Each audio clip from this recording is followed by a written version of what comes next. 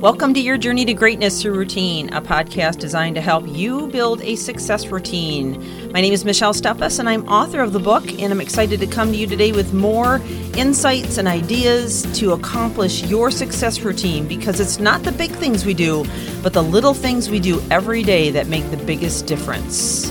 So let's get on with the podcast.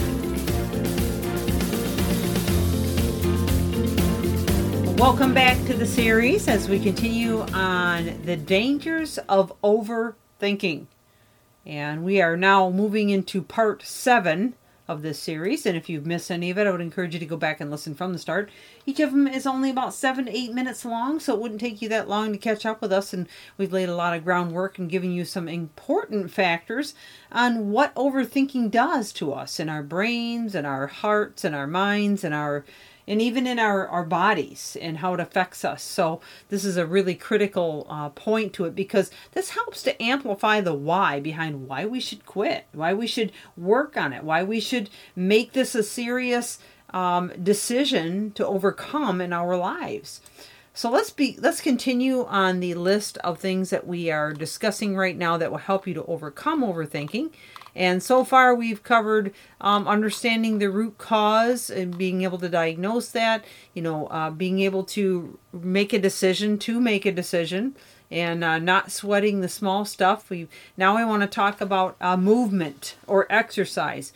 Now, it may sound a little bit crazy, but actually moving your body or exercising, whether it's walking or stretching or any kind of physical activity, is incredibly helpful in reducing cortisol and in helping you to feel that sense of release from the stress that it may be causing you. So if you are liable to overthink, perhaps consider going for a walk, or maybe doing some stretches, or doing a physical activity of any kind, maybe going playing tennis or bicycling or yoga or whatever it is that you like to do, because this actually, believe it or not, puts you in a better mood, and there are psychological and physiological reasons for this. Exercise causes the pituitary gland to flood the body with endorphins. Now, endorphins make you happy. They give you a clear sense of vision. They lower, as I said, cortisol, which is the stress hormone. They help you to give you a sense of clarity. They also give you a tremendous amount of energy, or a surge of energy, which is why I like to do my exercises in the morning. I mean, every day when I get up, that's part of my morning regimen. And those of you that don't have a power hour, I feel sorry for you. Honestly, I do. Because if you're getting up and you're just diving into the day with this incredible amount of stress because you're rushing through the morning and you're rushing out the door and you're rushing to work and then getting into work and then you're trying to rush through trying to get things done, you're actually setting yourself up for failure.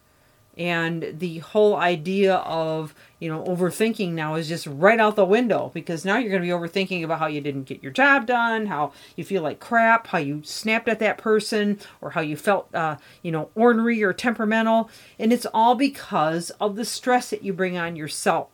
So the power hour that I have starts around 4:30 in the morning, and it consists of meditation and of prayer and of exercise and of reading and of listening to things that are going to inspire and empower me.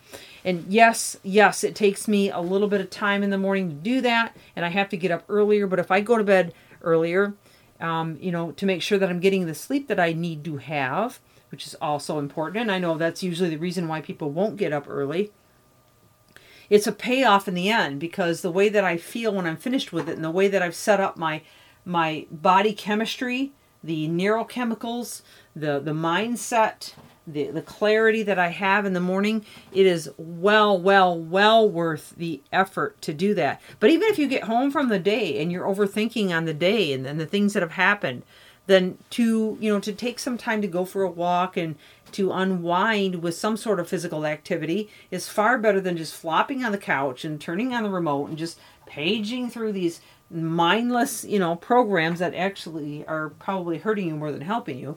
Is definitely not the solution to this. It's not going to fix anything. And Friend Henry Ford says, and I so believe it, if you always do what you've always done, you're always going to get what you've always gotten. So, back to what I was saying. Exercise gives you endorphins. Endorphins make you happy. No matter what you're down about, a good run or an hour of yoga will make a world of difference. Physical movement or activity will give you a chance to step away from the problem, to reframe, to rethink. It'll put you in a better mood because it drops cortisol, increases serotonin, oxytocin, dopamine. And in the long run, will improve your health. So you'll be able to reframe and think about things from a better perspective. And that's what this is all about, okay? And then the last one that I have here is listen to your head or your heart. For some people who think too much, it's always impossible for us to listen to our hearts. Sometimes, though, it is our heart that can tell us much more than our head can tell us. You know, it'll usually will align with our core values, what was really, truly important to us. It will help us to see things through the eyes of truth and compassion rather than the eyes of maybe objectivity or logic. And sometimes, you know, objectivity and logic can be helpful, but other times it can be incredibly destructive in terms of the decisions that we make, especially if they're involving our relationships or the people that we care about. Did you feel a pang of disappointment when you saw that it made more sense to go with option one? Go with your gut. And, you know, we've heard that many times, but there's some major truth to that.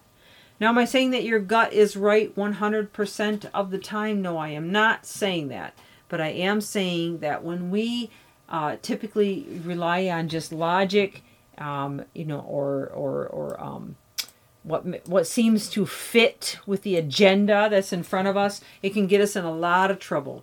So we need to go with ethics, with boundaries that we have in our hearts, with value systems, with core values, and with the initial, you know, reaction that we have about a specific thing that will help us to make that right decision.